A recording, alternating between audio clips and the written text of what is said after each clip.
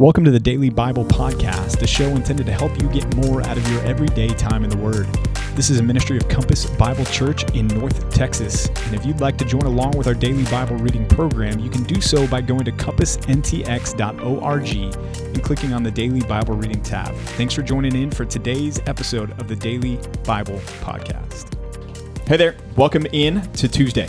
Yep, We're here you are. To greet you. Hello. It's a beautiful day. Good today morning. How are you doing? in the neighborhood. Yeah, it's a beautiful. Oh, I thought we finished that day already. Is Well, this more neighborly laws? No, it's not. Okay. No, this is more laws about the priests. All right. Yeah. Hey, separate issue. Did you happen to listen to the briefing the other day when Dr. Mueller was asked the question about sports? Oh, I did. And I thought, he and I are basically on the same page. That he doesn't care about sports? And Dr. Mueller are basically the same mind. Basically. Scary alike. Have you even seen us together in the same room at the same time? Actually, no, that's not true. I have. Okay. Because he came and spoke at our old sending church. But were we in the same room at the same time? I mean, I'm assuming at some point. Yeah, I don't recall. Actually, I have a picture of you in Dr. Muller's office with him in the office. So, true. Yes. Yeah. Holding a gigantic book. Oh, that was fun. That was fun. Yeah. I guess we're not the same person. You're not. But close. pretty close. Yeah, but he kind of affirmed our stance on that sports can be helpful, that they're not everything to live for. But man, if it fuels fellowship or helps you relate to some people, they can be good. I think he gave some token areas of like, yeah, I guess if you have to, and it's like, you got to do it. Okay, sure. I mean, it's, adiaphora. Sure, I suppose. Adiaphora, that's a big word. What does that mean? It means things that are not clearly sin or righteousness. The things in between. Right. I know it's a Greek word that I don't forget which verse that comes out of, but It's an underlying word that means that. Like extras, things like that, yeah. Things that are not clearly righteousness or sin. Right. And that would be sports. Yep. I'm all about playing them though. I'd rather play them, and I'd rather play sports that I could potentially be good at. Okay. Like I'm not good at pickleball. I don't want to play it for that reason. It's tennis basically, and I've never been a tennis person. But let's play baseball. I do baseball, basketball. I'm all about that. I have fun with that. Here's the thing: the tennis people, if you call pickleball tennis, they will get so mad at you. And if pickleball people will be like, "It's not tennis." It's close enough though. It's basically the same concept. It's ping pong on steroids. It's a glorified ping pong. Yeah. That's better. Yeah. So I'm all about playing them. I don't necessarily want to watch them. Yeah. Do you know the history of pickleball? Why it's called pickleball? No, but I guess you're going to tell us. You sound so excited about that. The inventor's dog was named Pickles. Oh, that's okay. it. Well, that's the only reason. Yep. All right. It wasn't a bad story after all. Get a ball from a pickle jar or anything else. It was just the dog was called Pickles. It would be really fun if they actually pulled out a pickle. I'm like, let's use this instead of a ball. That'd be a horrible game. It wouldn't bounce. It'd be funny. It'd be stinky. It would be very funny. You'd get all wet with pickle I would play juice. pickleball if that were the case. If it were actually a pickle in there, I could get behind that. People would be hydrated. Have you heard of the people that drink pickle juice to rehydrate themselves? Oh, because of the electrolytes? That's interesting. I don't think I've heard that. Yeah. Yeah, I wouldn't make it your main diet or anything, but people do. There's this place in, what city is that? There's this place called Chicken and Pickle. The Colony, maybe? Maybe it's the Colony? I don't know. It's someplace nearby. Yeah. But there's a place called Chicken and Pickle. Have you been there yet? I have not. You eat chicken and you play pickleball. That's the idea.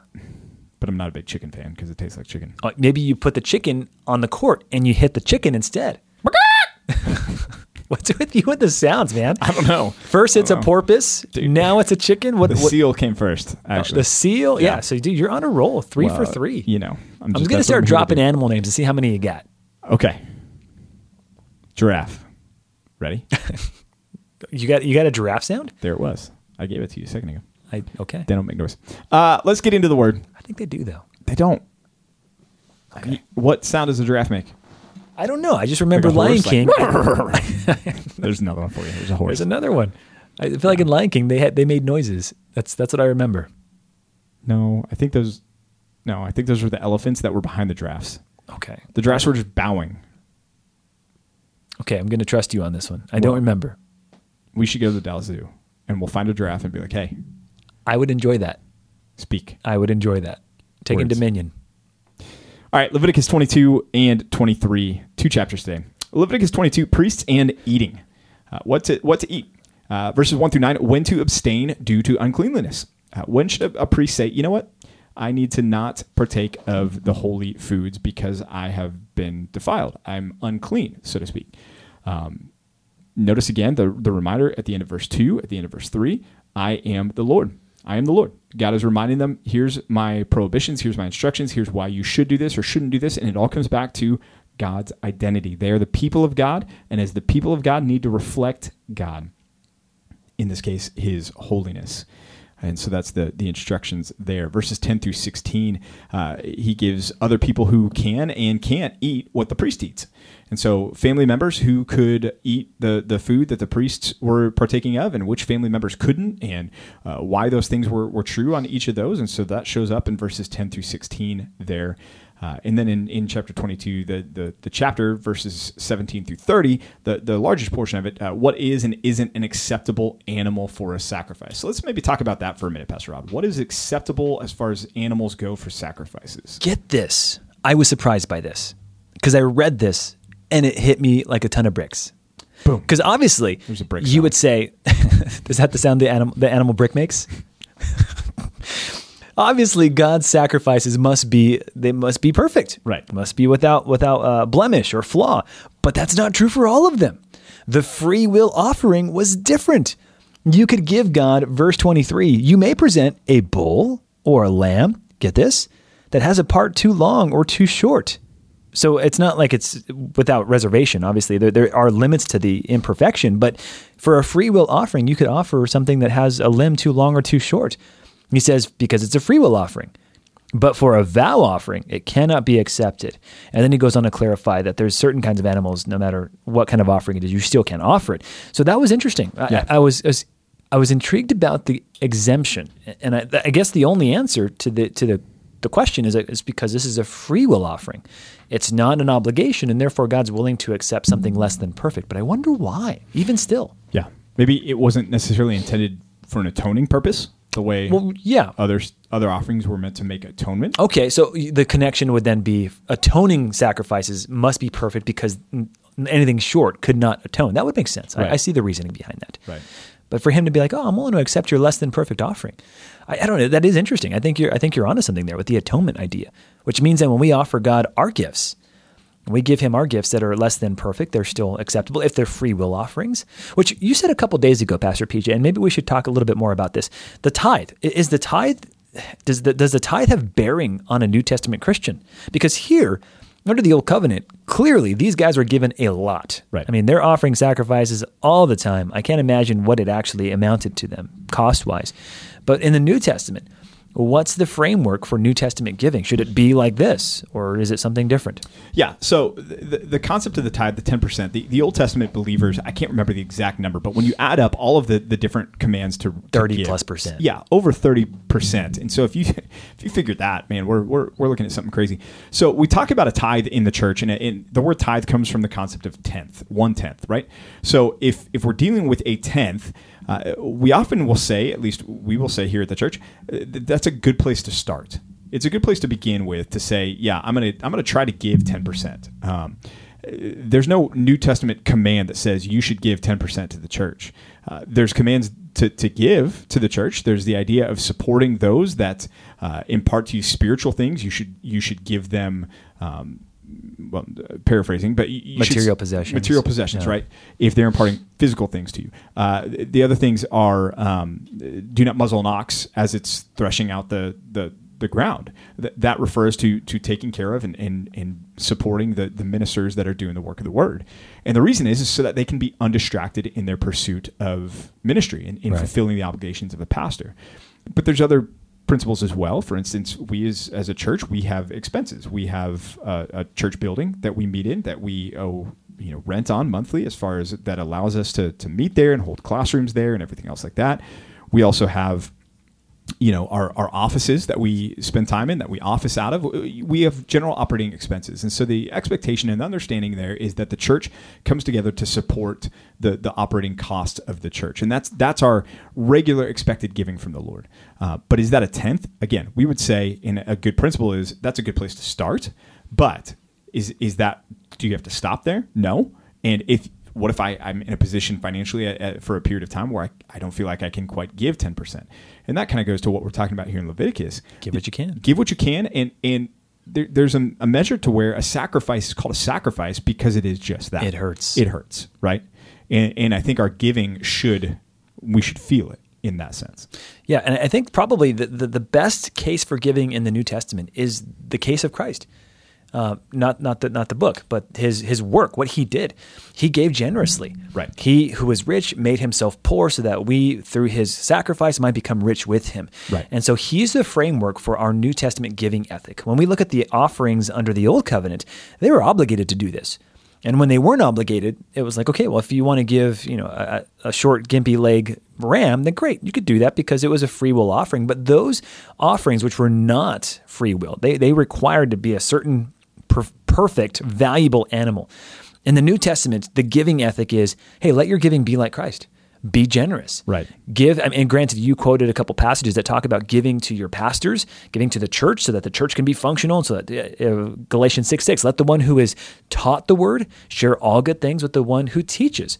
So there is the principle of giving to support the church, support the pastors who teach at the church, but the principal ethic is give like Jesus. Be generous. Let it be freely flowing through your hands so that you can be a blessing to the kingdom of God. Yeah, and I know we've mentioned this before, but just to clear up any misconceptions, the pastor, as we understand it, is not exempt from the call to give either. And so as we understand it as pastors, it's not like we sit back and we go, well, everybody else gives and we don't participate in that. No, we are obligated under that as well to give sacrificially for the work that the Lord is doing in the church as well. Yeah, we do give. We want you to know that. We give because we care about this church. Right. We love this church. We want to see the church continue to grow. So this is not us pointing fingers and saying, hey, you guys do it. Right. No, we care about God's mission. We care about God's people. So all that to say, Leviticus 22 reminds us of the fact that God demands our sacrifices and our offerings. It looks different under the new covenant, but it's still at work. Right. And hopefully you guys take this as it's intended. We're not meaning to come across as heavy-handed or defensive in this in any way. We want to emphasize this because it's important. This is a biblical concept. Giving is something that is not a man-made concept that a group of people got together and said, well, we should just do this. This is something that reflects our worship. This is part of our expression of our devotion to the Lord and our trust in Him. We're going to talk about the feast here in this next chapter. In fact, this is a good transition into chapter 23. One of the feasts that we cover here in verses 9 through 14 is the Feast of the First Fruits. So even as we think about giving, there's a concept that we will talk about of giving from the top. In other words, you don't give what's left over at the end. You give from the top each month or each week or however you give as an expression of your confidence, which is what the Feast of the First Fruits was all about. Lord, we're going to give you the best of what we have right off the top in anticipation of and trust that you're going to continue to provide for us from this point forward. I guess one thing I should say too, I think our church does a really good job at this. So as we talk about stuff like this, we need to give honor where honor is due. I think you guys do a good job at this. I would agree. We don't know all your finances, obviously, and I don't even know who gives. I thank God for that. I don't ever want to know. I don't either. You don't. Okay, we don't even know. We don't even know. All we know is we get something that we call a dashboard each week that reflects what our need is and what the giving is each week. But it doesn't break down who gives, individual units, who gives what, anything like that. And I like that. We like that. Yeah. We like the blissful ignorance. Well, and it keeps us, and different pastors have different opinions on that. But as we study James and the admonition not to show partiality, this protects us. Knowing our fleshliness, we want to make sure that we're not, making sure that we're saddling up next to one person and not another because we know this person gives this and the other person doesn't. I don't think at any point in our ministry and in our time we will ever know, numbers and decimal points on people's giving. There may come a point where we would look to see are people giving, right?